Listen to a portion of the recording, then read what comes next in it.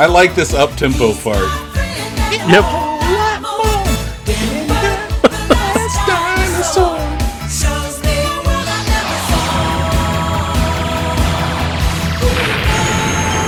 Oh, that's touching.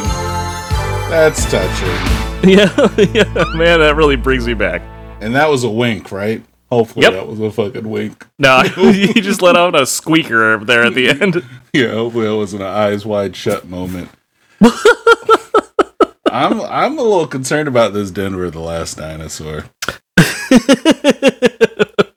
I really am, because it's first, like, he's my friend and a whole lot more. I guess we can infer they're friends and he's a dinosaur, and maybe that's the lot more. Yeah, I think it's in reference to just that he is more than just a friend. He's a crazy cool friend. A cool friend. But isn't that like, the same thing? Yeah. Wouldn't that be like, he's my friend and also my friend? Yeah, he's my friend times 2. Denver, the last dinosaur, can't go within 100 meters of the school anymore. That's it. Pop Saga, you know we keep it groovy. We talking cartoons, books, TVs, and movies. A couple of nerds, but got style. We so cool. Pop culture, talking new and old school. Yeah, you should know we love hip hop from the roots. Talib, shout out to Pharoah Monch. We giving you what you want. It don't get no lava. Ain't no doubt we got you. This is Pop Saga. Let's go. Oh yeah, you heard right. This is a lifestyle. Welcome to the nerd life. Pop Saga. Welcome to Pop Saga, a show about pop culture as experienced through the lens of two friends slipping further into decrepitude with each passing moment.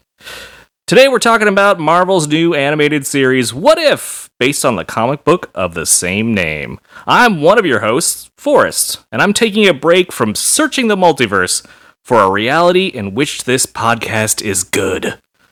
Well-produced, and listenable.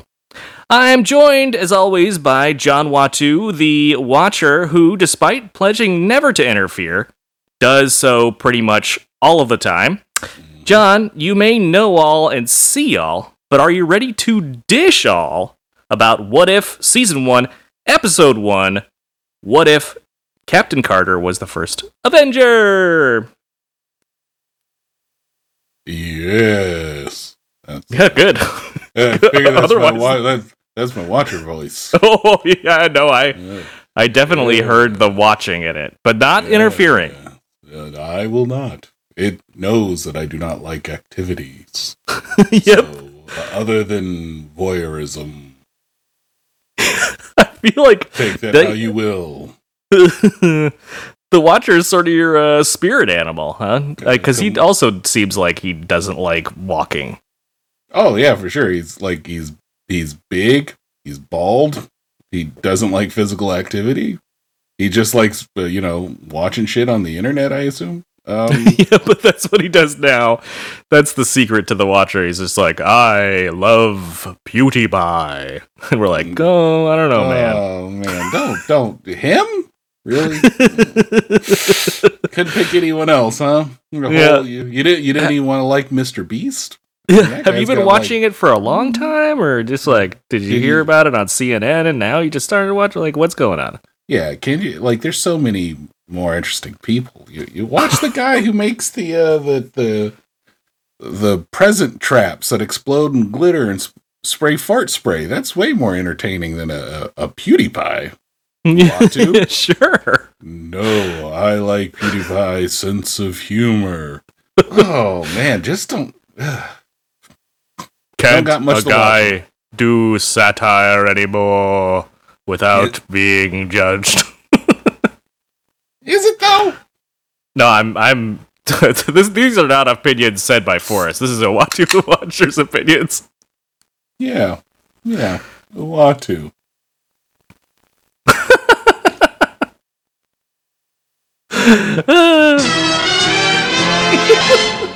A great sound from a fantastic show. I'm glad finished drinking my drink before that played because it probably would have ended up all over my keyboard. Yeah. Well, welcome to the show, everybody. This is not just a show where we take time out of our day to, rag on people we don't know that much about. Do you know much about PewDiePie? I know next to nothing. I have not watched a single thing he has produced. Yeah. I can 2 times that. Yes. I know the name. Yes, I know the name from several troubling articles I've read, but beyond that, so that is all to say, you know what, I don't know him, you don't know him, I don't know. Our opinions don't matter, so please don't take it personally. Anybody out here that might be listening. Yeah, this show is completely nothing but what ifs we would do something differently or not go down that rabbit hole. It's just a nonstop our own what if for our own lives. I mean, if the watcher was watching us, he'd be really fucking tired. You're like, God damn, what if? Yeah. You know, like they're going down that PewDiePie rabbit hole again. Oh no. This may be like a silly thing to say, but I used to say when people would see that I had a webcam and it wasn't taped up or, somehow obscured, people would say, well, what if someone hacked into your webcam and then was able to spy on you? And I would be like, man, what a bad day for them. They're breaking into somebody's, and they're just gonna see someone just turning into a blob slowly over the course of a few months. Yeah, it's just they'll be like, "Oh no, what have I done?" He's not eating a salad the whole time I've watched him. How could somebody eat chicken tenders that often? Yeah, without any sauce. Just eat some dry. He eats them frozen. Oh, okay, that's. I don't want to put that out there about myself that I somehow suck on frozen chicken strips. I mean, they're still cooked. They're fully cooked. Exactly. Yeah, they're still It's cooked. still good. It's like a chicken popsicle. I can see you there eating it. You prefer it really just fresh out of the freezer, and the minute they just start getting room temperature, ugh, they're warm. Grody. Yeah. I can taste the chicken now. It's been very hot down here in Southern California lately, and so you know what? A frozen sucking out a little Tyson's chicken tendies right now sounds sounds like it might be appealing. What flavor you want? Give me the barbecue, please. Tangy. Yeah, the tangier the better. I was getting a drumstick. Yeah, no, I don't want any of that. Yeah, give me the honey barbecue tendy right there. Yeah. They already have sticks in them.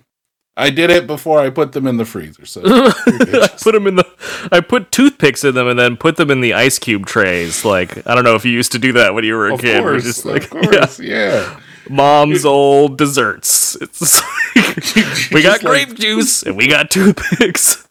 And you're just like, it tastes like freezer burn. Yep. And I would just suck the sugar out of it. Just sucking sugar out of an ice cube, and then you'd just be left with this weird grayish ice cube. And you're definitely less healthy. Yeah. And then you look across the street, and the kid across the street has a for real otter pop, and you're like, he's got the green one. He's got the lime one, I guess. I'm assuming that green is lime. I've said many times that I grew up in sort of a small town, and what is a thing about me is I never got to experience the whole ice cream truck part of childhood. Did you? Yeah, not really, because I grew up in the city. So, right. It wasn't like they were patrolling my neighborhoods. It wasn't until way later, like in the suburb parts of San Francisco's where I've heard ice cream trucks, but all of them look like something out of Mad Max. So I don't know if I would. Oh no! You know, like, I mean, literally the doof warriors on top of the roof, they're all like welded gates together, and it's just playing the, you know, the come get some ice cream. You're like, no, I'm good. Yep, you got Chili the Penguin, you know, just on his knees on the hood being like, witness me! Just shooting flames all over. The closest thing was, like, if I went to, like, Mission District, they had the dudes on the bikes that had, like, the little, like, the pop carts, you know, like, with all the, like, knockoff characters. Yeah, it wasn't like Michelangelo. It was more like, you know, Purple Turtle. Yeah, it was just like, oh, Macau. Okay, it looks like a Ninja Turtle. Ninja Bear. Ninja what? You just like, they're just like complete knockoff pops that you used to get and stuff like that. Would probably be the closest thing. Yeah. It just was just weird because it seems like every piece of pop culture sort of assumes that everybody has that same shared experience, or at least it may have. I don't know if that's really a thing anymore too much, but it was always a thing where I would be like, someday I'll hear that jingle jangle, and then, you know, of course, we lived on a dirt road. So, you know, what do you got? Subaru WRX gonna drift around, do a rally race around with your ice cream? Nah. I mean, there was one in my neighborhood, but I don't know if it was like COVID or you got shot or something else happened. Like, you'd be here, it'd be like 8 o'clock at night, and you'd hear the you know, the ice cream man song, and you're just going, what are you doing at 8 o'clock at night? Yeah. Kids, like, shouldn't kids be in home or something? Like, I mean, I know when I was a kid, I used to hang out way too late, but what you doing trying to... Yeah, doing, Mr. Ice Cream stop Man? trying to lure kids out. Yeah, 8 o'clock. They should be at home playing the Sega Genesis. Yeah. Man, we're dated. Yes. Well, I got a question for you, Forrest. Yes. Our plan is working perfectly. Have the youth listen to our podcast, and through the sound waves, we'll steal their energy. I mean, what? What were you going to say? I was say, what if we start the show? Look, I got 40 more minutes on ice cream. All right, let me just No, go I'm just ahead. Let me just drink my Untitled Art hard seltzer pineapple mango to get through this. Ooh, you know what? As luck would have it, my High Noon Sun Sips vodka and soda hard seltzer is also pineapple flavored, and it's quite good. Oh, yeah, this is pretty tasty. Yeah. Did you end up tasting that the tequila and soda and whatever we were talking about, the ranch water? Yeah, I did. What did you think? It was a thing. Hmm? Not a fan? Well, no. I don't want to say I'm not a fan. I just want to be like, tequila and I, you know, we've had I see. You know, a pretty messy relationship, so it's kind of really hard for me to hang out with tequila from time to time, so I gotta be very careful.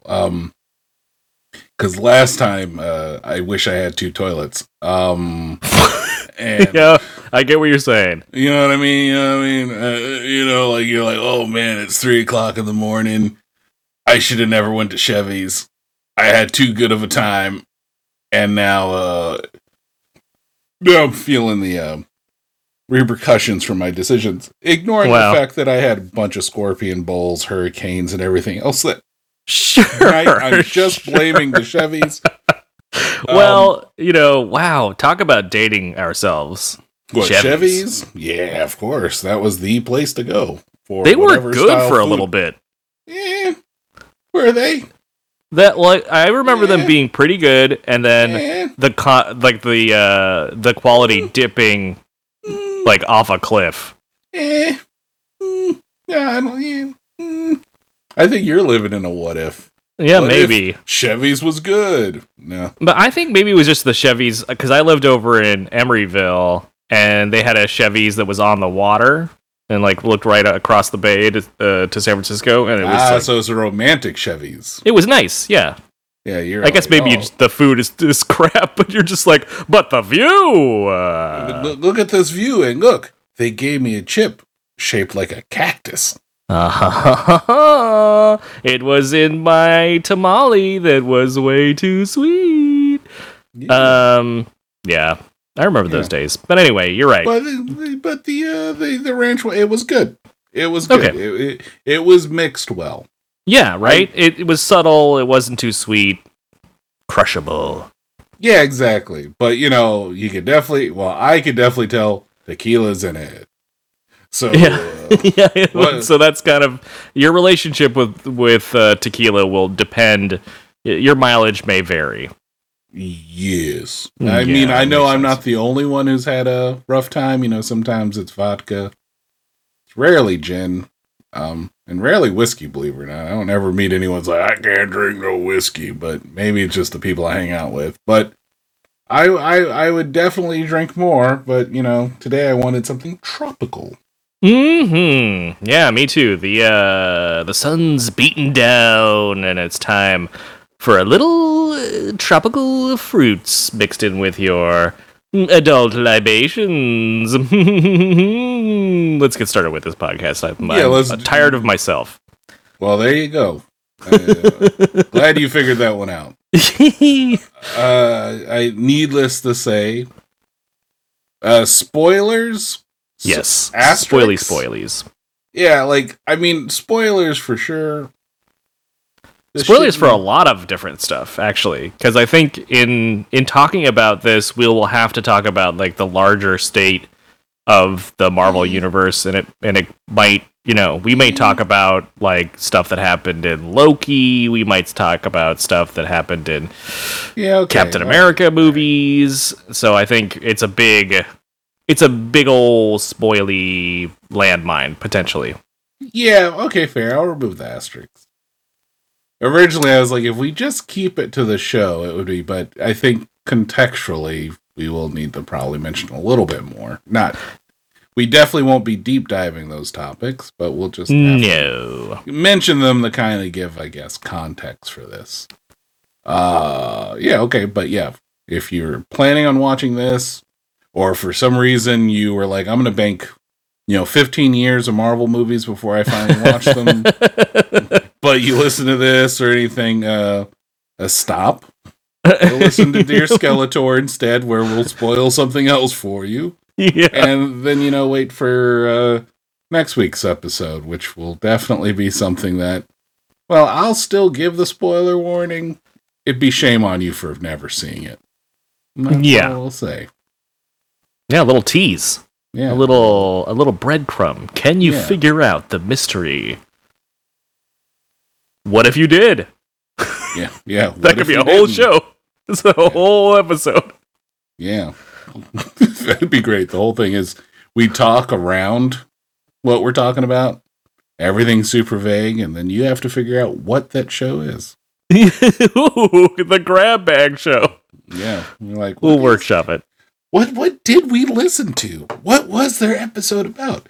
So there was a person in a place, and he did some things with some friends. Oh. Yeah. There are friends in it, so that's a pretty good hint right off the bat. Exactly. Yeah. Anyway, let's talk about What If. This show, as you may or may not be aware out there, is based on the comic of the same name, which is What If. And I was wondering, John, do you have a history with What If comics? And do you have like one that kind of jumps out at you as your favorite? I wish I could be like, of course, What If issue 57, the time Peter Parker, wasn't Spider-Man, but was Daredevil instead. No, I don't. What Ifs?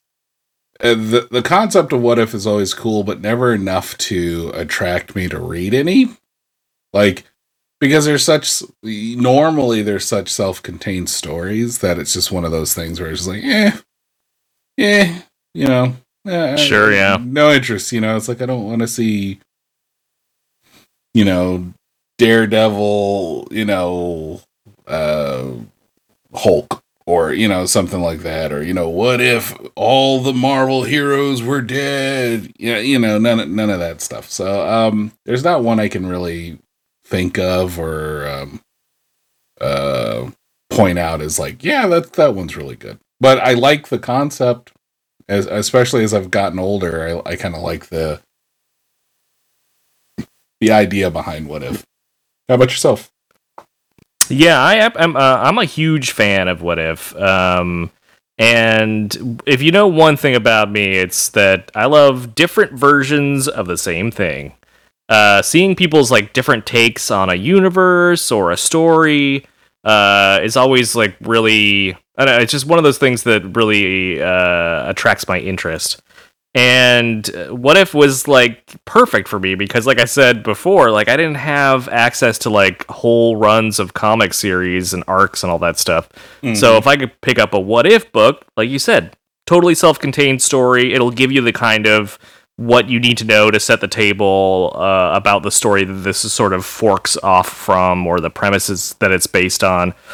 And so you can have a fun comic reading experience, and it's always something that, they take chances with the characters and do interesting, just interesting alternate things with them that they would never consider doing in the mainline comics. So you get a lot of really interesting stories that where the writer is given, you have to assume, a little bit more freedom than usual. And I know there's one that I remember particularly, and I don't know if it was my favorite, but it really sticks out in my head, was Volume 2, number 31, and that's What If Spider-Man Kept His Cosmic Powers?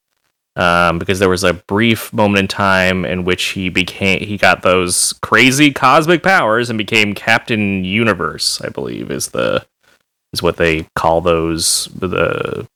It's what they call you when you get those powers. And he had those cool, like, I don't even know what those are, those atomic sort of power, encircling his hand, and he had like crazy webs and stuff, and just like that Cosmic Spider-Man is just such a cool looking outfit too, with this like little bit of his regular costume sticking out where the mouth part is, which kind of doesn't make sense, but it's kind of great. But yeah, that was great because it includes a fight between Cosmic Spider-Man and Venom, in which Venom just is like, I give up, because he can't fight Spider-Man, and then Spider-Man like dominates him so hardcore that Venom just agrees to take up the mantle of Spider-Man because Spider-Man wants to retire. Gee. Yeah. It's like, I'm done. He's just like, I don't want to be Cosmic or Spider-Man anymore. And then him and Mary Jane have a child, and it has the cosmic power, and they're like, whoa, but it's I don't know, it was really sticks in my memory for whatever reason. Yeah, but like I remember somewhere like, I don't want to be like, somewhere like real big stretches, like, what if Venom was the Punisher? And you're just like, yeah, they don't always win. They're not all. They're not all winners. You get a lot of. It's a grab bag. Agreed. Or like, what if Thor battled Conan? You mean when Thor absolutely murders Conan? Yeah, right. Some of them are. Yeah, they definitely run the gamut. I can't argue with you there. But it is kind of cool to have like these self-contained versions of these characters and stories, where you don't have to necessarily worry about like continuity. Like you said, you got to experience it because you never had to worry about getting issue number 5 and then be like, oh, right. I didn't read 1 through 4. What happened? Didn't matter. Oh God, what happened? God, I need to know. You're not Gautier and all this shit, so you're good. Yep. Well, and it's interesting too that how they sort of take that concept and apply it to this show, since coming on the heels of the end of Loki, now we have this, instead of having one sacred timeline. We have this infinite branching different realities that they're clearly setting up to be the sort of future of the next phase of Marvel movies. They're going to feature these different like takes on characters, and at least a few of the movies seem to be hinting that they will include the multiverse.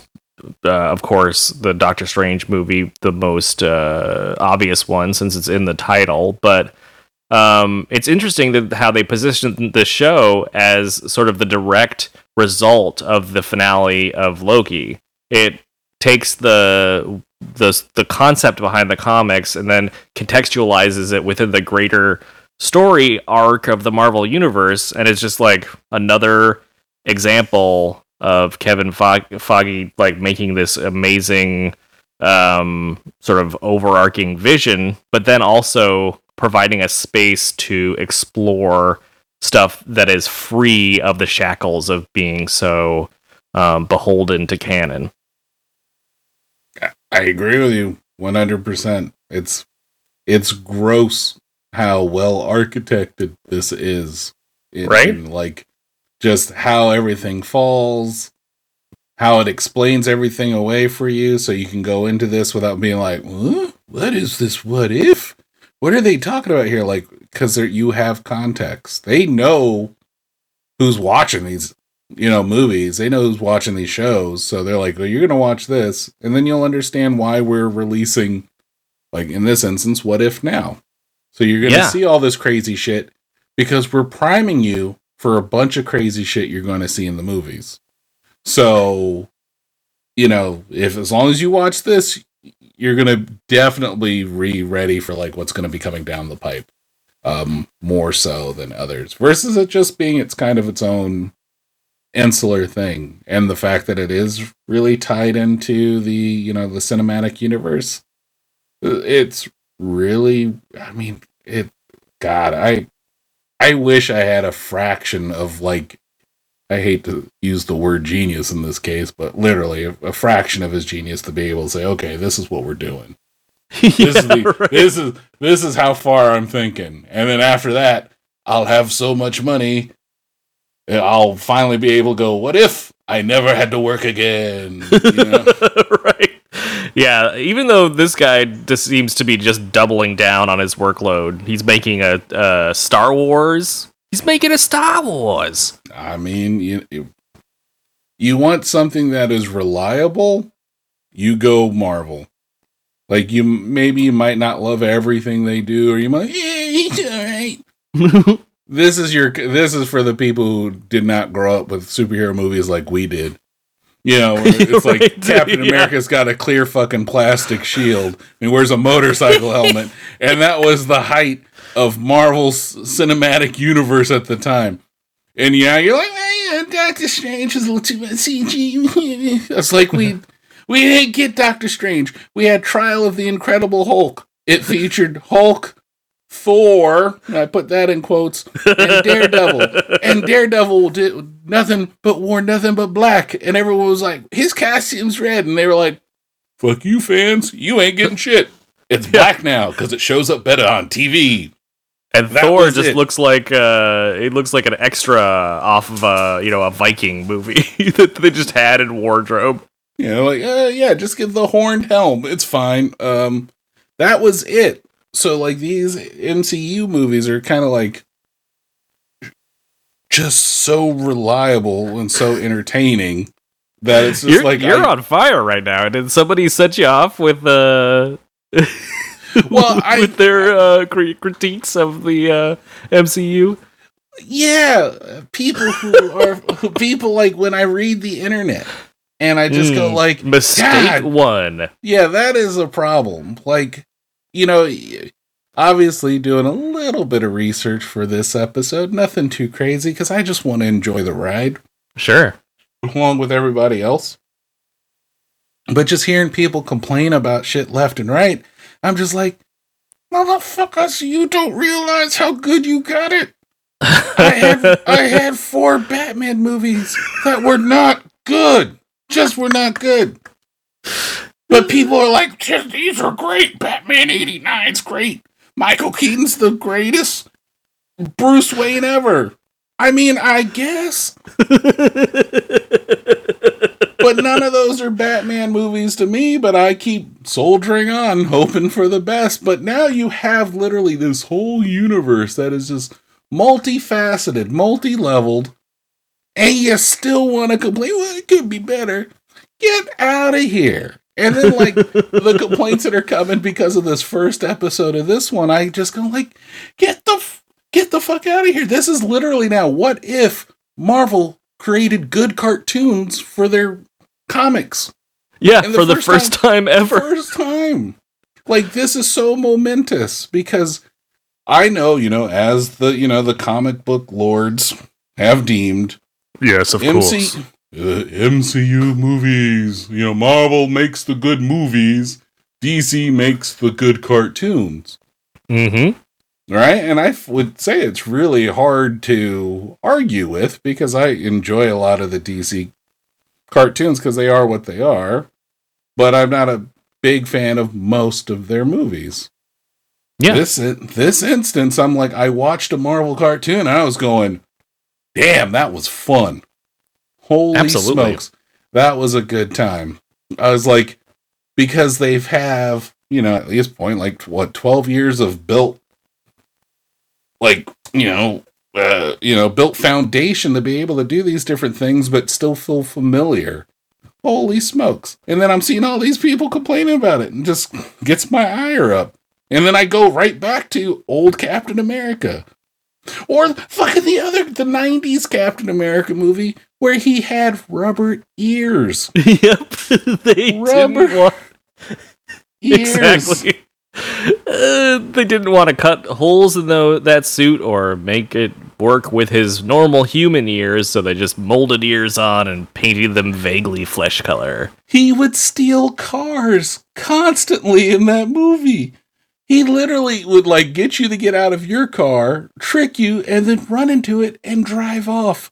And it's not. Well, that's the one thing that I really appreciate about those movies, because they don't delve into that part of the comics too much. That's fair. Him being Steve Rogers is always stealing people's cars. That's fair. That was his one character flaw. Yep. Yeah. Yeah. Stealing old Edisons before, and now, Yeah, they had that famous Iron Man issue, Demon in a Bottle. But for Cap, they had, Demon in the driver's seat. He's always stealing. You gotta stop, Cap. I can't. I need to just keep, stealing these cars. Captain, you're a carjacker. No. Bucky, no! Someone hide my brick. Breaking into the cars. Why don't you use your shield? Just quiet! I can't tarnish the shield stealing a car. But I must. Use a spark plug. I must. The quick rush of stealing someone's automobile. A Ford Focus. Or something fast. Maybe an old Porsche. Oh, the thrill of the steal and then taking it down the street and abandoning it. That is Captain America for you. Yeah. He had a real chop thing going for a while, but we wish him well. Well, I mean, or maybe that's another episode of What If, Marvel, get at us. Yeah, what if, what if Captain America had an addiction to car thievery? We're offer only. We will not audition, nor will we do any sort of test or sort of spec script. Just take this podcast and use that as your proof. Exactly. What if Pop Saga wrote an issue of What If? Yep. I like it. Headline: Marvel goes out of business. Yeah, these two decrepitated dudes are the ones who fucking ruined the whole thing. It's really shame. These two old nerds. They screwed it up for everyone. Yeah. One just kept going on a rant about how good we have it, and then he ruined it. When I was a boy. Yeah. I had to watch Captain America. He looked dumb as hell. He looked terrible. They had to juice his suit. They'd have to wring it out after each day because of what it was made out of. Juice his suit. Oh, woof. That yeah, sounds so gross. Well, I mean, dude, that suit is gross. Like, if you squint at the box art for it, you know, not a whole eye, you know, like really just like squint and view through, and it's about 20 feet away. It looks pretty good. But the minute you get any closer, you're like, oh yeah, no, they had to wring that suit out daily, and then like just talcum powder him into it. 100%. Yeah, that was one of those movies that I always saw at the local video store and never watched. So I just had this like idea in my head that out there was like this great Captain America movie I'd never seen. But even as a kid, I was like, there's a reason I've never heard of this. Reason nobody's talking about this movie. Yeah, I think honestly, it's better that it lives in your brain that way than actually watching it, because it's not good. Yeah, I have all I need to know is I have a huge leather-bound tome that it's like the history of Marvel, and they go through all of this is before they had like good stuff. So they go through all that, like the development of all those old shows and movies and stuff, and I read all about terrible Captain America, and that's where it's gonna stay, I think. Perfect. Yep. Keep it there. Yeah, it's a good idea. But as we said before, this is the episode of What If, and the premise is, what if Captain Carter was the first Avenger? So, what if Peggy Carter was injected with a super soldier serum and blasted with Vita rays, and she became the pinnacle of human strength and beyond? I think she shows in this show that I would say her Captain America is more strong than mainline Captain America. Yeah, I would say I would not only agree with that. I hate to be controversial right off the bat, but I think her captain is better than regular captain. What do you mean? I mean, you know, just she was whooping people left and right in this in ways that I've never seen Captain America whoop people before. Like, I mean, he's beating people up in the movies, okay? But I kind of wish I would have saw this in a movie, because that's how badass it is. Well, yes, the animation is incredible, and some of the fight scenes are second to none. I kind of felt like it was like, you know how each movie they kept upping Cap's power level? Like in the first Avenger, he's strong, but maybe just as strong as the strongest person in the world. And then they sort of increasingly make him stronger and more agile and more durable, to the point where he is definitely like meta-human super strength level. I think they kind of start. It's like if they had Cap with his abilities and power that he has in the later movies in First Avenger, it would be more like this. But they just skipped all the way to the end as far as she's concerned, and I think that was the right call. Yeah, I mean the movie Cap always felt more along the lines of Ultimate's Captain America, where he's definitely stronger than like the 616 counterpart. Yeah, because normal Captain America, I mean, he was fit. I mean, definitely fitter than me. I can't rag him on his cardio and his how much he could bench press, but it wasn't like he was lifting tons or anything like that. But the Ultimates version for sure could, and it was kind of nice to see this reflected there.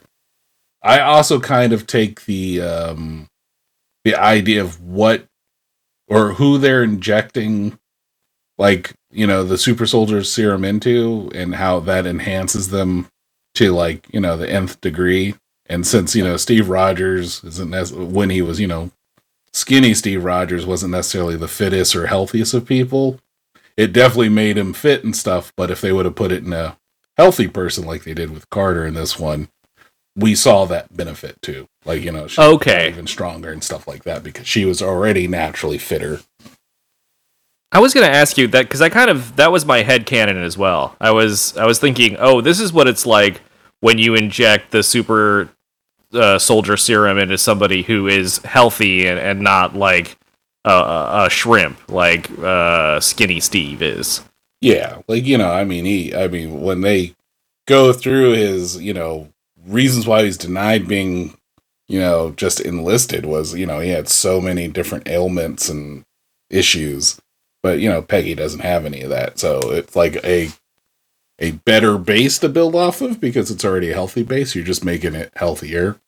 I got the idea from a She-Hulk comic of all things where they're like, because it was She-Hulk, but she worked out as She-Hulk. And they were like, you know, if you worked out as Jennifer, you would become stronger as She-Hulk because it's just, you know, like you've hit She-Hulk's strength is capped, but you, Jennifer, you haven't capped that yet.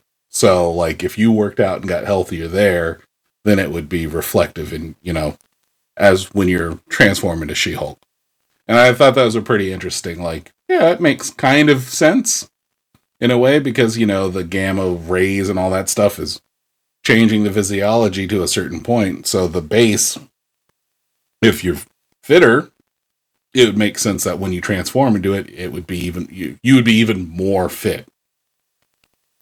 Yeah, that is interesting. Well, I think that does seem to be the case here, or at least that was my headcanon, and I had no prior She-Hulk knowledge to base that on. Yeah, well, you know, not everyone's cool as me, you know, reading She-Hulk. Well, I mean, that is for sure. But you know what else is really cool is the animation in this show. Holy smokes, yes. I was a little on the fence when I saw the trailer for this show, and because I kind of have a complex relationship with 3D animated cartoons that are meant to look like they're 2D. I think the times that has been good and has hit the target for me are very few and far between. So I was a little wary, and the stuff that I saw in the trailer was okay, but it didn't like sell me. But I have to say, after watching this episode, I am 100% sold on this direction and this style. It looks awesome, and they didn't try to make it look like anime, which is nice to see. Yeah, no, I had no trailer context.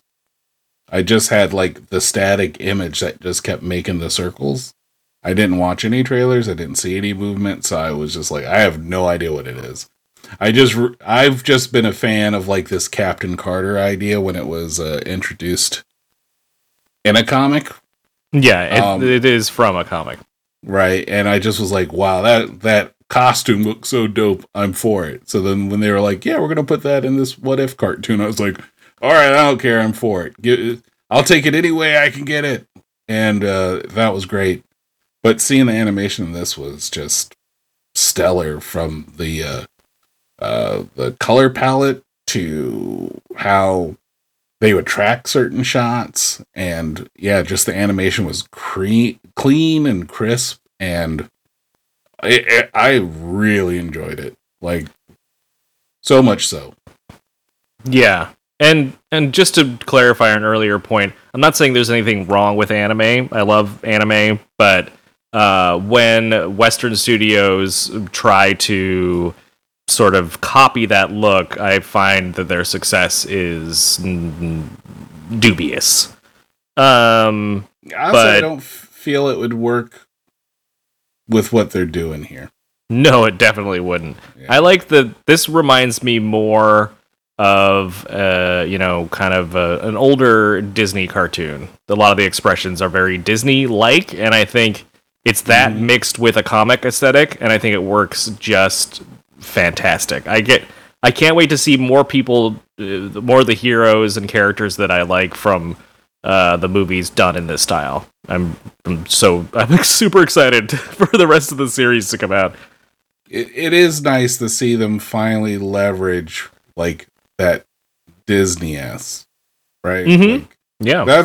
That's the one thing. That's where Warner Brothers did so well with their cartoons, was because they at least knew how to do cartoons, and they knew who to go to for it. And you had your gold standard of Batman the Animated Series on how to like set tone and everything else.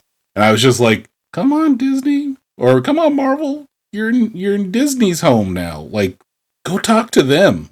You want to talk about people who know how to animate something and make it memorable and, thoughtful and beautiful?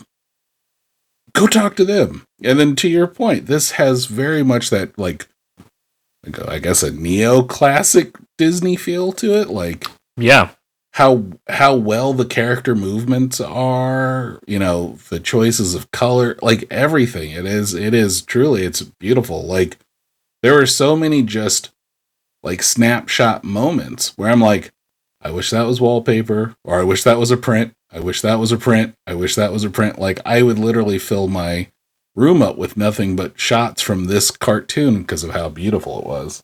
Yeah, it's a shame that cells don't exist for this. I would go through anything to get like a hand painted cell, but of course, since it's all digital, that doesn't exist. But still, what to your point, just beautiful stuff.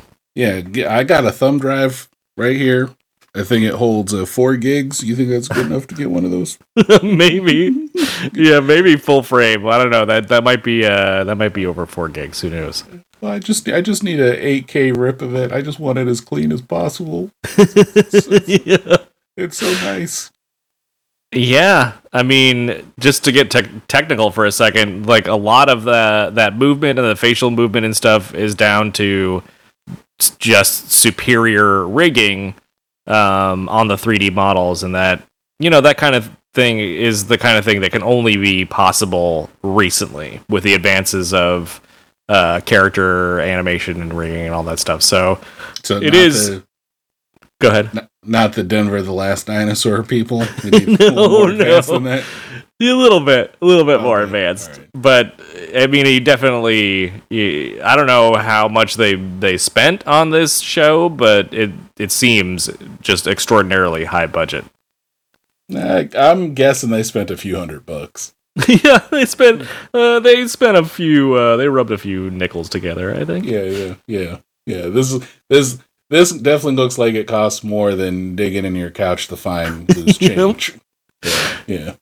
So sort of broadly, this this show follows, might as well be, because it's basically a Cliff's Notes version of Captain America: The First Avenger. Has the similar big beats, and so even though Peggy makes this decision to stay in the room, which sets off a series of events that result in her becoming Captain Carter and imbued with the super soldier serum. It basically still plays out similar to the Captain America movie. Yep. Familiar, but a little different. And, introduce some different characters like the Colonel John Flynn. Yep, the sexist jerk-off. The worst part was, like, when I heard his voice, I was like, that's Bradley Whitford. Oh, yeah. Like, he has a very distinctive voice. He plays such a good sort of, asshole. Oh, yeah. It's like, from Revenge of the Nerds 2, I will never forget that voice. It is totally burned in my brain. He has like a sardonic quality to his voice that is instantly recognizable and great. He's great. He definitely does what you need him to do.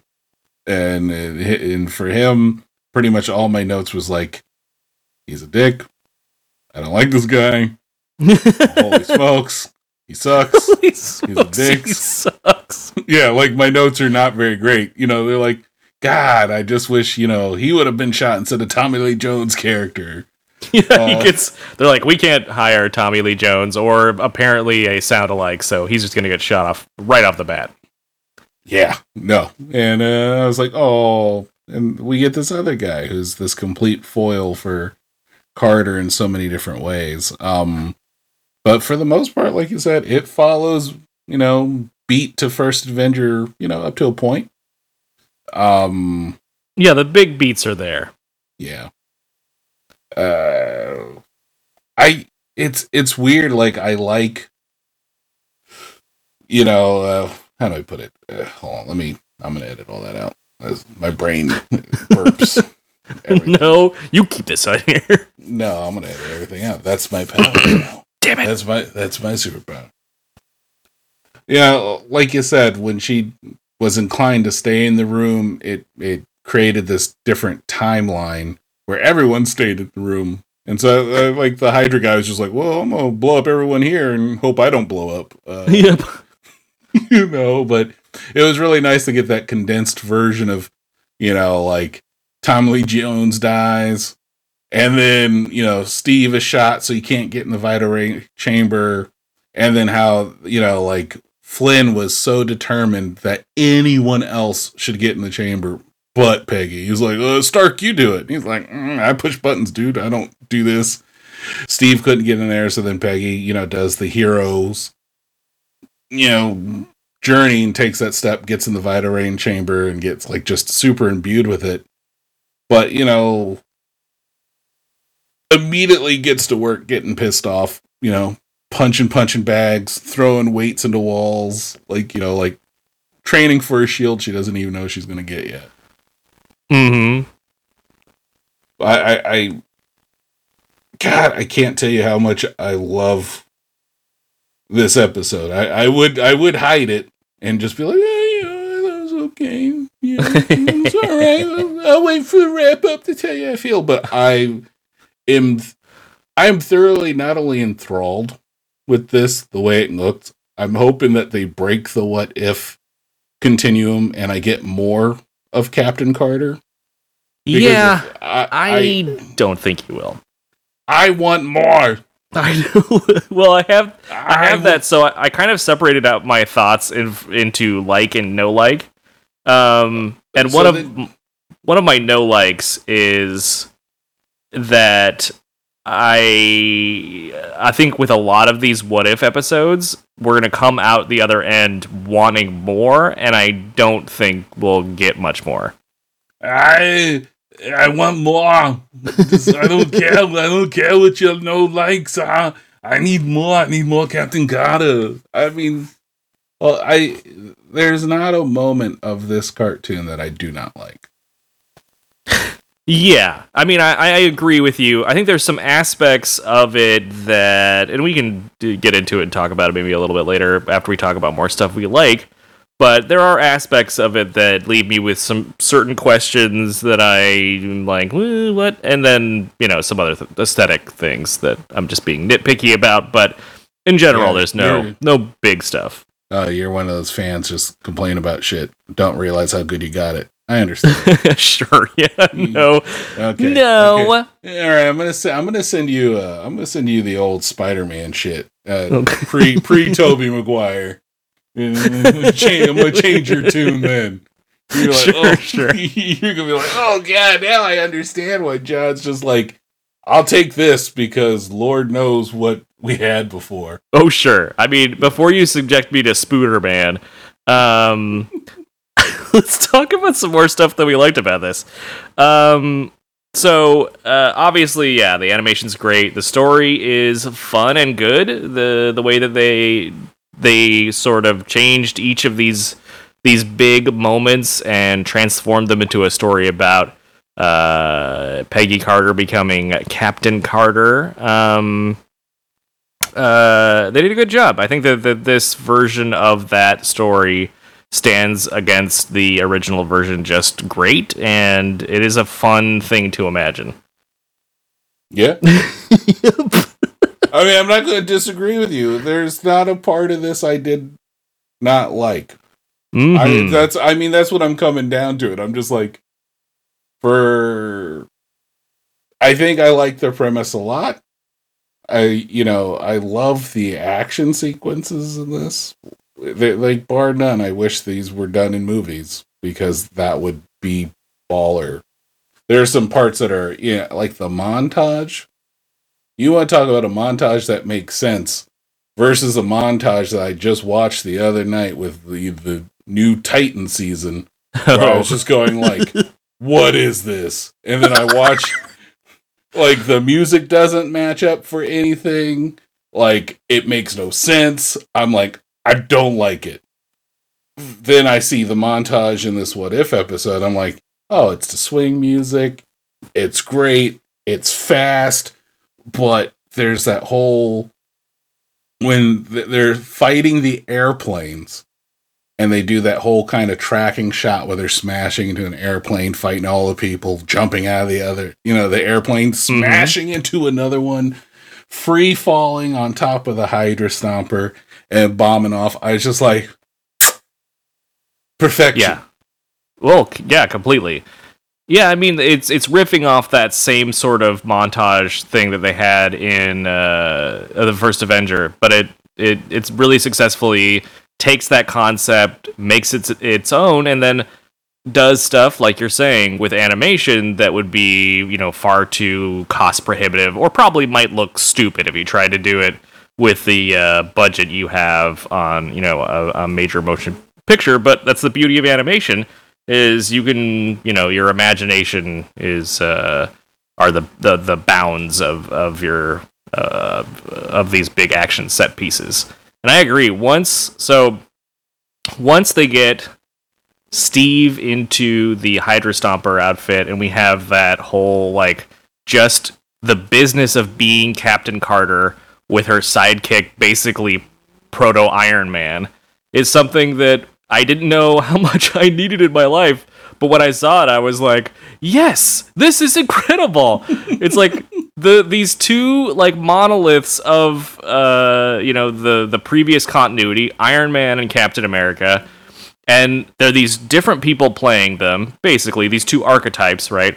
And this is a new way of them being partners, and seeing them be friends, and, more than friends in a way, and having the interplay between these two power sets, the tech armor and the super strong soldier, was just such an incredible delight. And seeing Captain Carter with that handle that was specially made for her, riding on the back of the Hydra Stomper as it soared through the air, was something that, like I said, it just, like, I didn't know that this is something that I wanted so badly, but when I saw it, I was like, I've wanted this forever. This is something I've wanted my entire life. There's never been a time where I've not wanted that. Exactly. Yeah.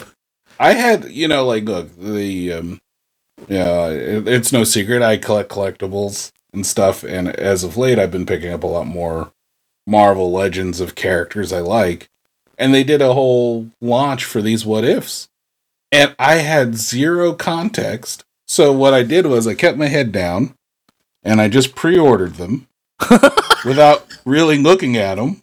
But I was like, I guess I'll want them. And I saw the Hydra Stomper, and I had no idea what that was, who was supposed to be in it, or anything. So I was like, oh, cool, it's going to have, like, Iron Man-looking robots. I don't care. Bye. Like, like, literally, I'm, like, looking through just to make sure I'm entering the right credit card information. And then just to see what it actually turned out to be, I was just going, oh my God, this is amazing. This is a great change to their dynamic, but still very much grounded in that dynamic. Like, the one thing I want to say is, like, them falling in love with each other, or them being meant to be, is totally believable, both in the first Avenger and even in this What If.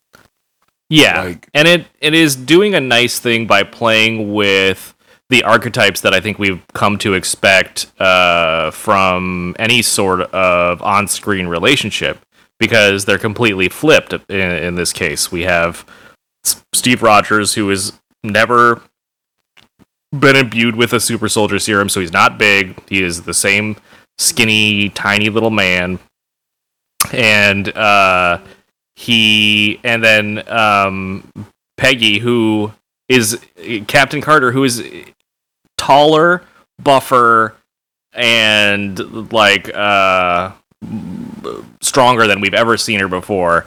But it still works. To your point, you completely believe the people falling in love, and I like seeing movies take those tropes and dismantle them, and shows and whatever, because that is like an outdated way of thinking. And it's clear that Peggy was always in love with who Steve was inside, not just because she saw him come out of that Vita Ray chamber and he was yoked to hell, bigger than any man I've ever seen. Exactly. You start seeing those notes before he's imbued with that in the first Avenger movie, and so you understand it. And this one just, flips the it not only flips the dynamic like what you probably most people would normally be used to, but still reinforces what was going on in that. And that's what I loved about it. And I have to also say what Josh Keaton, who voiced Steve Rogers, creepily sounds a lot more like Chris Evans than I thought. Yeah, I don't know how they've found a guy who has so much voice acting credits to his name and live action credits as well. And he was able to do such an incredible impression, because people out there may not know, but one of the big things that they tried with these What If shows is that they wanted to get as much of the original cast back to do the voices of the characters as they could. And of course, a lot of these people are big stars, they've got scheduling things, and sometimes it didn't work out.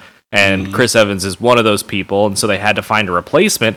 And they got this dude who has just been an actor forever, and he's somehow able to do a naturalistic Chris Evans, which Chris Evans does not have a super distinct voice.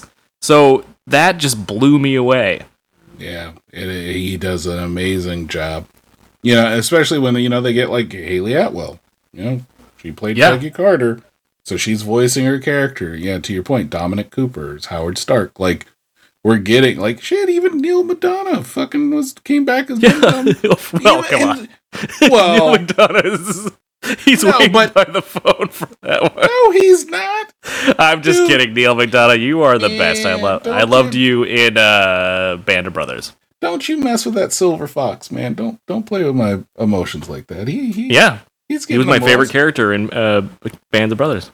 Well, and of course they got Sebastian Stan.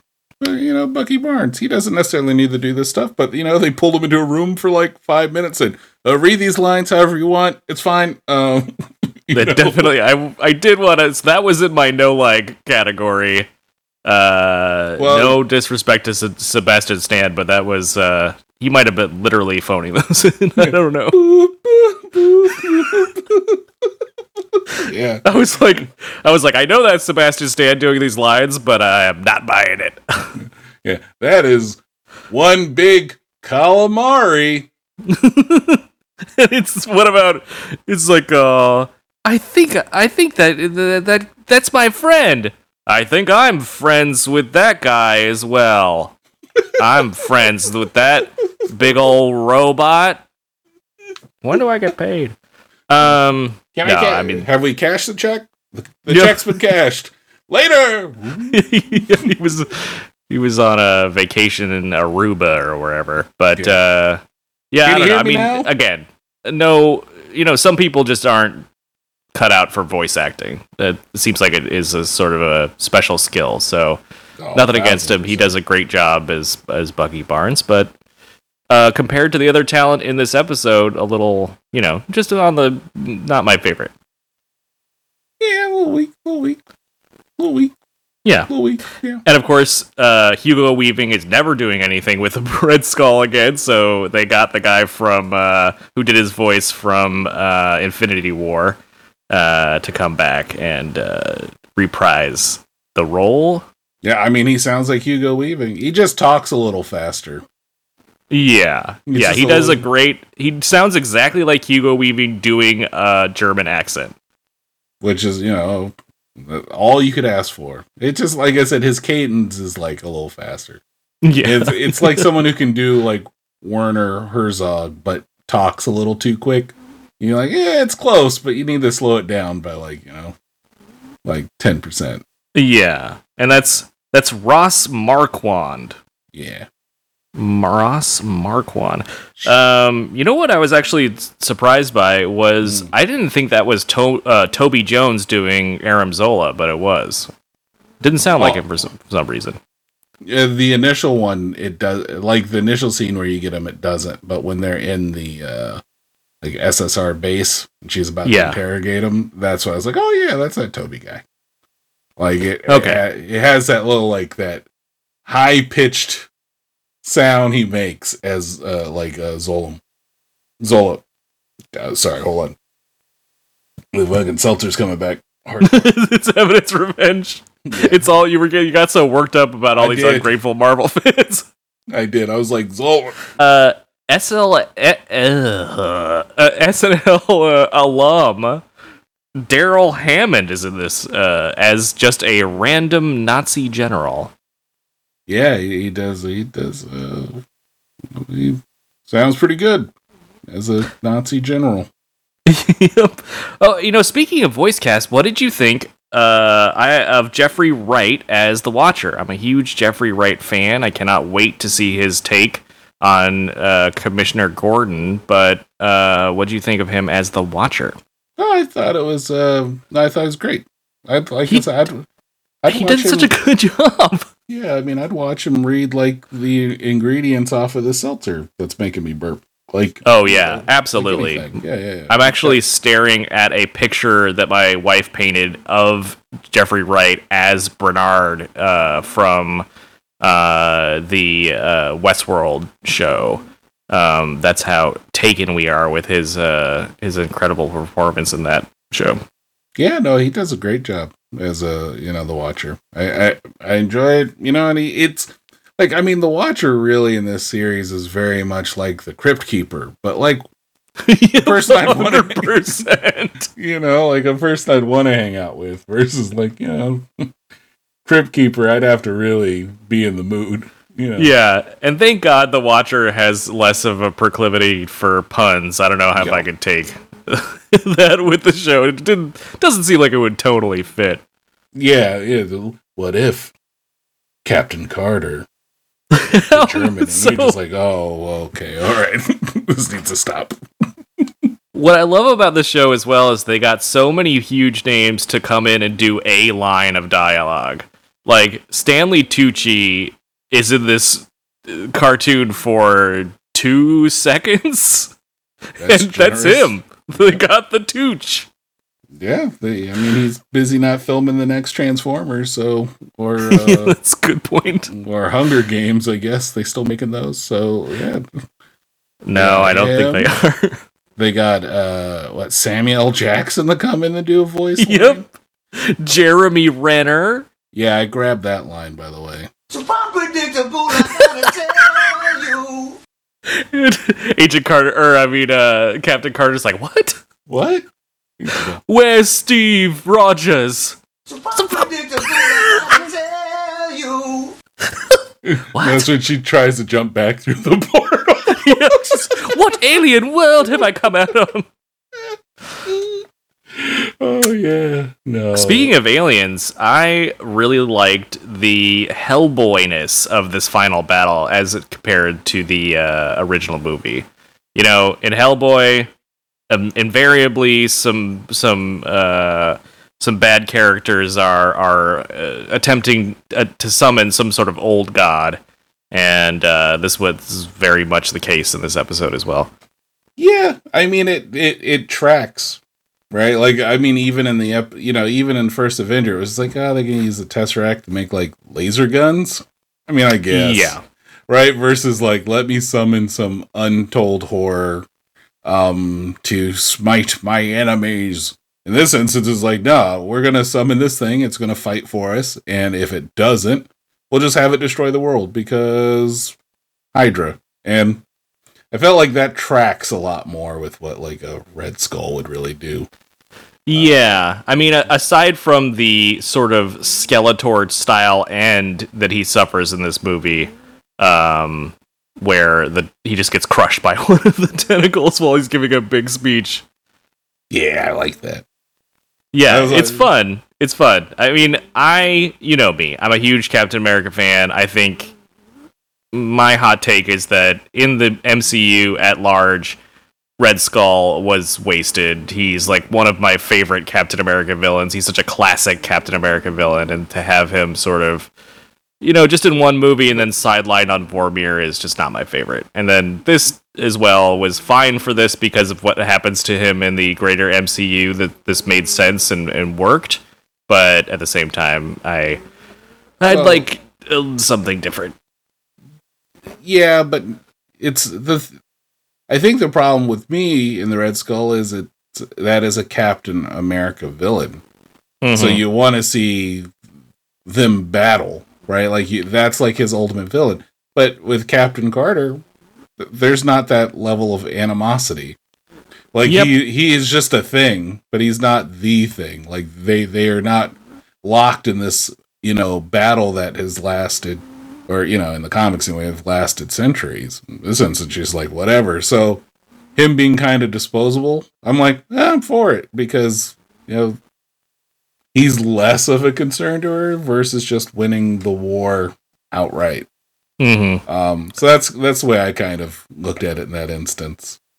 It was a little shocking, but yeah.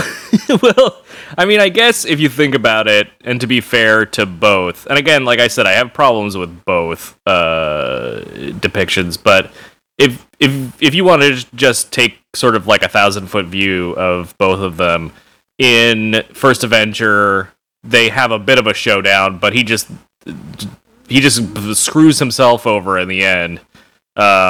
Much like he does in this. Like, in both instances, this cosmic cube is his undoing.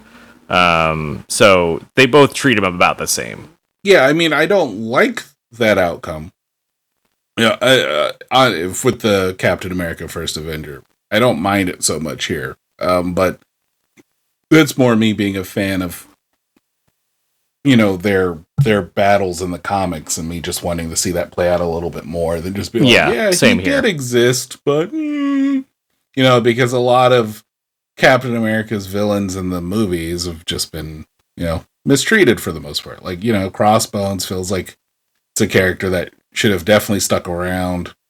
And if you were going to, try to introduce other ones, it felt like that's where, Taskmaster would have probably been a better foil for him, or anyone else, but just to kind of be like, no, let's just throw these people away because no one's, at the end of the day, everyone knows you're going to beat Batroc the Leaper.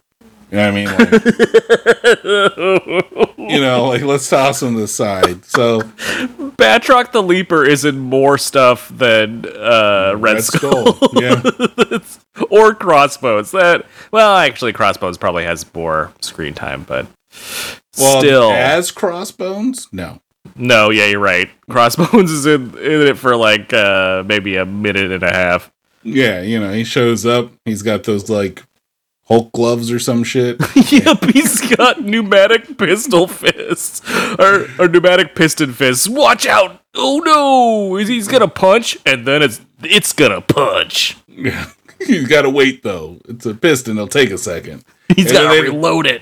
Just like Henry Cavill in Mission Impossible. He has to reload his fists. Punching them like into the ground to relock them in. Hold on 1 second. I'll be right there, Cap. I'm gonna knock your block off this time. I won't miss.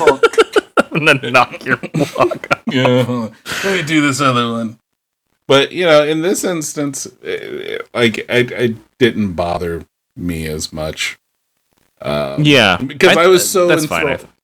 Yeah, I mean, I was just so enthralled with seeing her with a sword and shield, and I was just like, "That's so cool." I don't know why I like that so much, but I do. Yeah, I mean, it seemed appropriate, right, for the English Captain America, that she would eventually end up looking like a knight a bit. I think that was a really great moment, and as somebody who likes the Black Knight character that we will, I guess, soon see in the Eternals movie. Ooh, yeah, that's fingers crossed. I guess. Knight's gonna show up. Ooh. I hope he's got that sword. And he's like not, and it's not just Kit Harington looking sad the entire movie. I don't know. We'll see. We'll see. This is my ebony blade, it is. Oh, God. Great Kit Harington. I'm Thank going you. to the Night's Watch. Oops, wrong property. Bye. I'm the king of the north here. Where's my Pegasus? Get me my horse that's like a unicorn, but without the horn. And it's got wings on it. And I ride around, they call me the Black Knight. And I got the ebony blade, you see. And it can cut through anything. My name is, I don't know the character's name. Because he's pretty shitty, to be honest, you know. He's not that great, but he's got a blue cape, hopefully, and it'll be good. Oh man, we can only hope. I hope he looks as ridiculous as he looks in the comics. He That's all better I'm look hoping. like the comic version. If he looks cooler than that, I'm gonna walk out. I'm out. Well, I'm gonna turn based off on the Disney costumes Plus. I've seen so far, well, that's all I'll say. Yeah, I have Um, seen nothing. Good. Here's a question I wanted to pose to you. So Shoot. this alternate reality opens up a lot of sort of questions as to how things progress from here. Obviously, at the end, we see that things have progressed at least similarly to the sacred timeline, which is to say that Hawkeye and Nick Fury find themselves in an underground bunker using the Tesseract to open up a portal, which is the same as the start of the Avengers, right? So then that kind of leads me to an interesting question, because in this timeline, Iron Man is essentially created well before the other timeline because Steve is technically Iron Man Mark 0 or Mark 1 or prototype Iron Man as the Hydra Smasher. So then it sort of turns Iron Man into a sort of a legacy character like Captain America is. And it creates this, at least in my headcanon, it creates the sort of handing down of the armor and the moniker from generation to generation, since it started in, the World War II, and Steve did not go into the ice in this one. Mm-hmm. So I'm wondering, what does that mean for Iron Man in this universe, do you think? I think Iron Man probably doesn't exist in the same way. Yeah. It's probably not Tony. Maybe it's just, soldiers inherit the role, and, Howard has just been updating, the Hydra Smasher ever since. Yeah, and it has just become like the Smasher, or maybe they adopt the Iron Man moniker, but it is more like War Machine, where it's a property of the U.S. military. Yeah, that's the way I kind of see it playing out, because there'd be no reason for, I guess there could be incidents where Tony Stark's like, my dad created one with an alien space gem and all the resources of the United States government. I could do the same in a cave. Maybe. And the doctor there, instead of helping him make this suit from scratch that it comes out of his mind, he's like, let's just copy what your dad did. It's like, that makes sense. That's about as much as we could do in this cave here. Ding, ding. There's one just actually back here. Well, let me just take this oily rag. Oh, yeah, there's one just sitting back here. They just have a dime a dozen. Let's just fix this one up. Yeah, that sounds good. Let's paint it gray? Sure. Sounds good. We'll call it the Mark 1.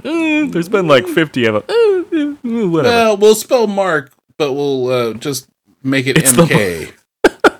Call me Mark. The newest superhero on the block.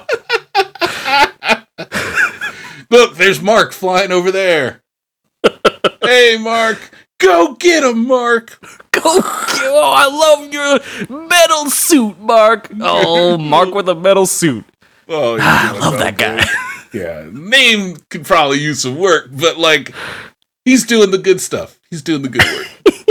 Every time someone's like, look, Mark's over there. Like 4 Marks in the crowd are like, who, me? Oh, what? Me? I don't Oh, you know must you. be talking about Flying Mark over there. Oh, yeah, I see him. He's really My real doing- name's Tony. Stick What? with Mark. Who cares? You suck, Tony Mark. What? Go open another Hyundai dealership. So, let's talk about some more. What are some other things that you just love and are dying to talk about this episode? Shit. I talked about the one I love. That tracking shot was really cool. There's also the one where she breaks into like the castle, the Kraken or whatever it was called, where they just follow her jump up and over, and it's like backlit blue. I just love that whole moment. The recreations of a lot of like, I guess, like memorable scenes from First Avenger, her walking out with the Howling Commandos, shooting with them, but like her shield, which I love that, deflecting the fucking tank shell. Like I just really dug the action in it. And Peggy Carter's probably like one of my favorite characters from like the MCU. I love the TV show, the short, which also did feature Bradley Whitford, was in the short there. So that's where, so he's not like a new character they made just for this. But. Right, he's just somehow in the room when it happened. Yeah, exactly. He's like, oh, he was over there. He's over there the whole time. See him?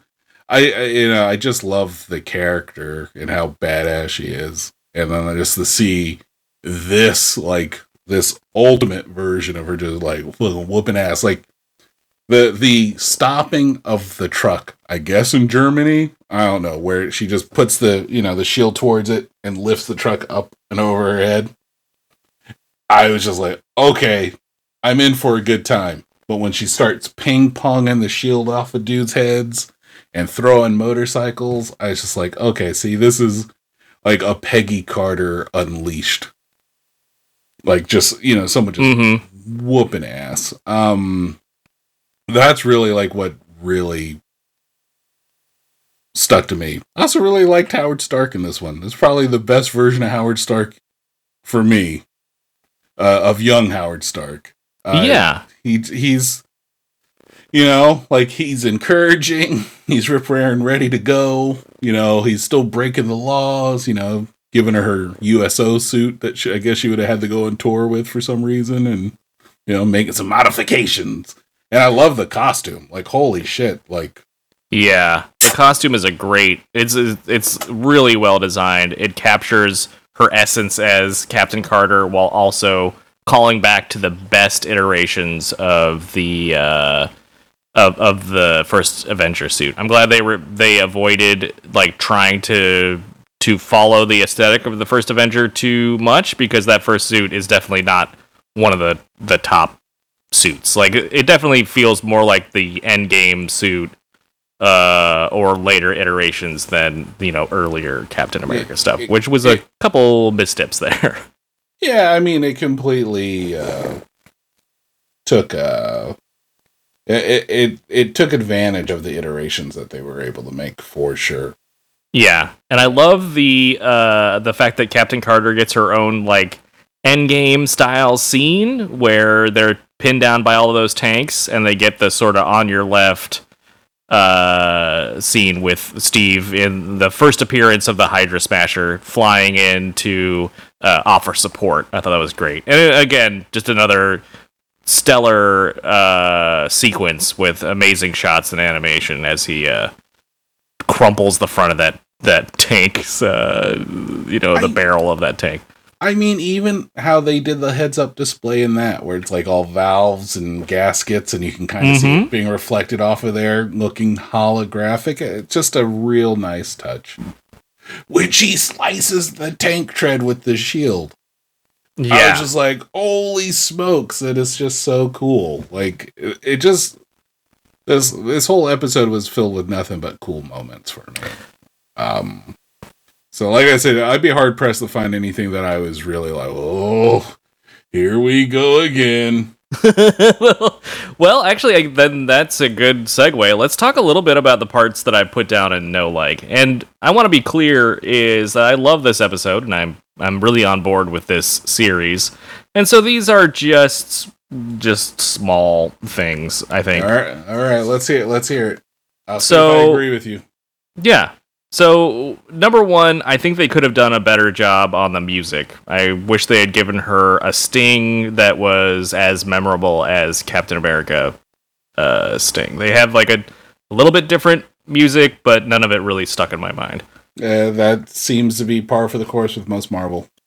It's true, yeah, but I wish they did a better job, because I think Captain America and the Avengers are the few, or maybe the two people besides maybe Spider-Man where you can actually recognize their music just by ear.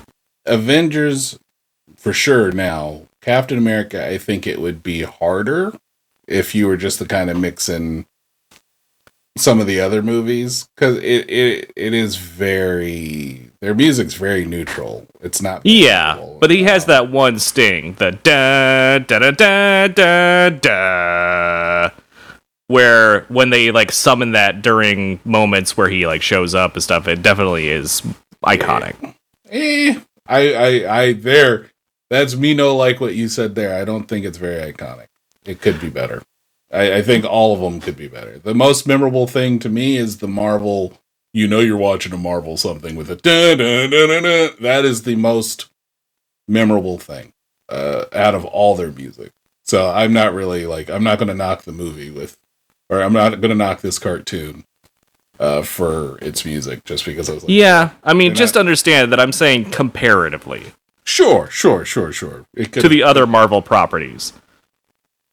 Like I can Sure. summon that little vignette from Captain America. I have that from memory, but you ask me what anything from Ant-Man is. Like I have no freaking clue. Okay, that sounds like Game of Thrones. Yeah, sure, whatever. It all sounds Yeah. like it's all Game of Thrones Why to not? me. Sure. I'm not one for music. Yeah, that's fine. So I think you're right. It's like it's a problem that's emblematic for the entire Marvel series. But I was hoping that they could give her something that stuck in my mind as much as the Captain America thing did. Maybe they needed to be like da da da da da da da, something very English. I don't know, but yeah. So that's. I mean, it's not really. It's a neutral thing. It's not really anything that bad. Okay. Another thing I thought that they could have done a little bit better of a job on is the design of the Captain Carter shield. I thought the outfit is spectacular, and then the shield doesn't really live up to the outfit. And it's mostly that they have like an entire Union Jack that is just cropped in the center. I don't know. Something about that lacks imagination to me as a designer.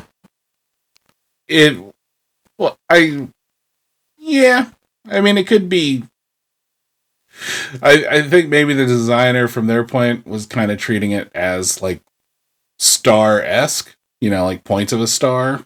Yeah. That's why I was filling the space. But I mean, the one thing about the British flag, the Union Jack, is it is a pretty striking flag. Sure. It's up there with like real awesome looking flags for countries. I hate to say it. Just because, I mean, shit, we stole its colors. Sure. But yeah, almost, I think if they would have taken out the second ring and filled in the Union Jack there, or just made it completely Union Jack.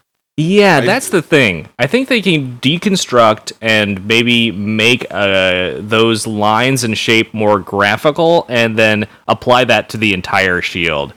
To me, it was like a level of detail thing, because the reason Captain America's shield works so well is that the entire design has the same level of detail, right? We have big blocks of color and then a star in the center. And I realized that like with the Union Jack, you don't have something as tidy as a star that is just sort of obvious to use. But maybe there's a way you can carry those like strong vertical and horizontal bars and even the diagonal ones through to the edge of the shield and just made something better. So I was just a little bit disappointed with that because it felt sort of like, okay, what do we put in the center of the shield? I don't know, Union Jack. just put the flag again in the center. Because like if you imagine that, luckily the Union Jack is symmetrical, so it works better. But if you imagine like Captain America's shield is just like a bunch of color bars, and then there's an American flag in the center, you would be like, "Come on!"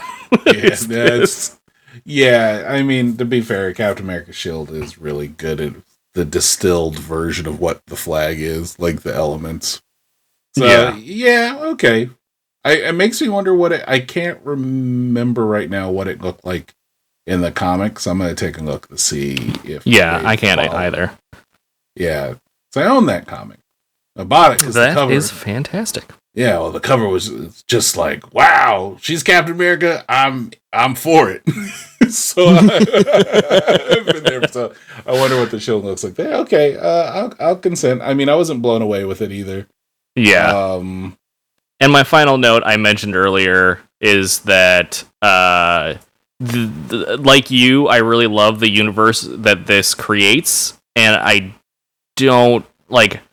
If they did do more of it, it would feel lopsided and weird, I think, because who knows how we'll feel about any of the rest of these what-ifs. Maybe there's another one we'll like just as much, and then like what do you choose to go forward? And then maybe if you do a second season, do you just do a continuation of these stories? I'd much rather they do new stories and continue with a what-if format, but it's almost like they're giving you a tantalizing little taste of something that could be, and then I feel like we're not gonna see this again. So how do I put it? I agree with you in principle. Like, I very much would hope to see like like new stories or different variations. But knowing the type of architect that like Kevin Feige is, this strikes me as we'll be getting these characters again, and I actually wouldn't be surprised if we got some of them in movie form. Yeah, I think that's, well, much like you said before, we're going to get the multiverse of madness. I have to imagine that these characters will, or at least some of these characters will make an appearance. Yeah, I don't know. It just stands to reason. It's also like the voices and stuff really strikes me as like, you don't get Jeremy Renner to come in and go Unpredictable, I gotta tell you. without getting him to go ahead and, So unpredictable, I gotta tell Sure, yeah. you. in other episodes. That's all I'm saying. So I have a feeling I think some of them will come back, or we might even get a glimpse of what like the Avengers looks like in that universe. To a point, maybe we'll find out about Iron Man. We'll find out about what Thor is in this universe too, or how they might have to go and help the main universe and fix all that shit. So, but in practice, these really should be self-contained and But do you think that this is like, are they setting the ground for an Endgame times a million, where we find this new configuration of Avengers fighting against Kang the Conqueror, and then all these other versions of the Avengers from all these different timelines show up? I mean, talk about like, how do you take your skin, your goosebump generating portal moment from Endgame and times it by 1,000, like have all these different versions show up? That would be incredible. Oh my god, I'd love that. I would love that. Like, I'd just be like, yeah, this makes sense. It's like the next thing you would do. Shit, honestly, I would take whatever the Avengers or however, like Marvel movie that they're going to add, all these characters. And if the cartoon versions came out, I'd take that shit too at this point. I'd be like, all right, let's go. like cartoon Peggy Carter Avengers. Let's go. Fucking Spider-Ham's here. Let's get nutty, people. Right. Let's get nutty. Bring John Mulaney back as Spider-Ham, you cowards. Yeah, do it. I dare you. Double dog dare you. Yeah, I see them doing more with it. I just don't see them really self-containing these. It just from a studio standpoint, a merchandising standpoint, it doesn't make sense to me to do that. But, I don't have any context with any of the trailers, so I don't, outside of the little scrawl that Disney Plus shows you, I have no idea. I guess I see T'Challa's in it. I'm assuming that's T'Challa. But I don't know anyone else. That is Chadwick Boseman's. That's Chadwick Boseman. R.I.P. Is this like his last role for Marvel? Oh man, that's good. I'm gonna be crying like a. I'm already tearing up a little bit. I'm gonna be crying like a goon. Oh man. Yeah. It's gonna be a challenge. That one's gonna be a challenge. Well, I just for giggles and tickles, I did a search to see how they got around it in the comic book for Captain Carter. Mm-hmm. She wasn't Captain Carter; she was Captain America, so she just has Captain America's shield. Okay. Yeah. Well, I guess I'm not surprised why they did it a little bit differently. But yeah, just go back to the drawing board on that old shield, or maybe she'll get a new one. When she's here in the future, making her own Avenger team. But any final thoughts? Any wrap up you would like to do with Marvel's first episode of What If? Well, for those who stood through this who have not watched it, shame on you. I hope you would have paused us, watched it, and come back and be like, these two are terrible. What if they were better informed? Not gonna happen. Nope. Like I already said, I went to a bunch of alternate universes, and the quality of this podcast remains the same. That'd be weird if we were the constant. Like the only reason why the universe is not shaken apart is the fact that we're completely inept across all universe. Pop Saga is the sacred podcast that ties the entire universe together. Everyone knows that. I don't need to relitigate that again. But any final thoughts that you want to get out there? I love it. I can't wait to see more. For all those hate tanks that are hate tanks for this, for whatever reason, get over yourselves. It's meant to be entertaining. It's meant to be fine. It's meant to represent things to other people. Your time, you've had a good run. Give other people a chance to enjoy stuff and have heroes to rally behind and stop being selfish about it. If you want to see what something a little bit more progressive looks like, this is that type of cartoon. I really can't wait to see what they do next, because at least they're breaking general conventions that I feel that need to be broken. So I truly can't wait to see what they do with this in the future. I can't wait to rewatch this episode again. That's how much I enjoyed it. Yeah, very well said. And if I can just sort of piggyback on that a little bit, I don't understand how you can't like What If, because it's like purely speculative and it doesn't really have any impact on things that you like from the main continuity. So, kind of just, I would say, go in with it as open mind as you possibly can, because these are just kind of fun little flights of fancy. And so there's nothing, they don't really affect anything. So go watch them and have fun imagining if things were different, because that's a fun exercise to do in your life, and it's fun to do in fiction as well. So I say enjoy it, because, this kind of thing won't come around all that often, I don't think. Yeah. Agreed. Excellent. Yes, well, that'll do it for us this week. As always, we want to thank Burton M6 for our incredible theme song. I like listening to it every time, and so if you agree, then please go check our show notes. There's a link to his Fiverr page. You can also enlist his amazing creative talent to make something for you. And if you want to support us, maybe you like this for some reason, you can always check out our merch store. There is a brand new t-shirt coming your way, should be out, fingers crossed, by the time that this episode is out there in the world, and get yourself a brand new Pop Saga t-shirt with the TV logo on it. It's real fun. We both love it, and we hope that you love it as well. If you want to get in contact with us, if you want to join the discussion, if you want to join the community around Pop Saga, you can do so on Twitter and on Instagram at the Pop Saga. And you can contact us through email if you want to, but I don't check it. I don't know how often John does, but that's thepopsaga@gmail.com.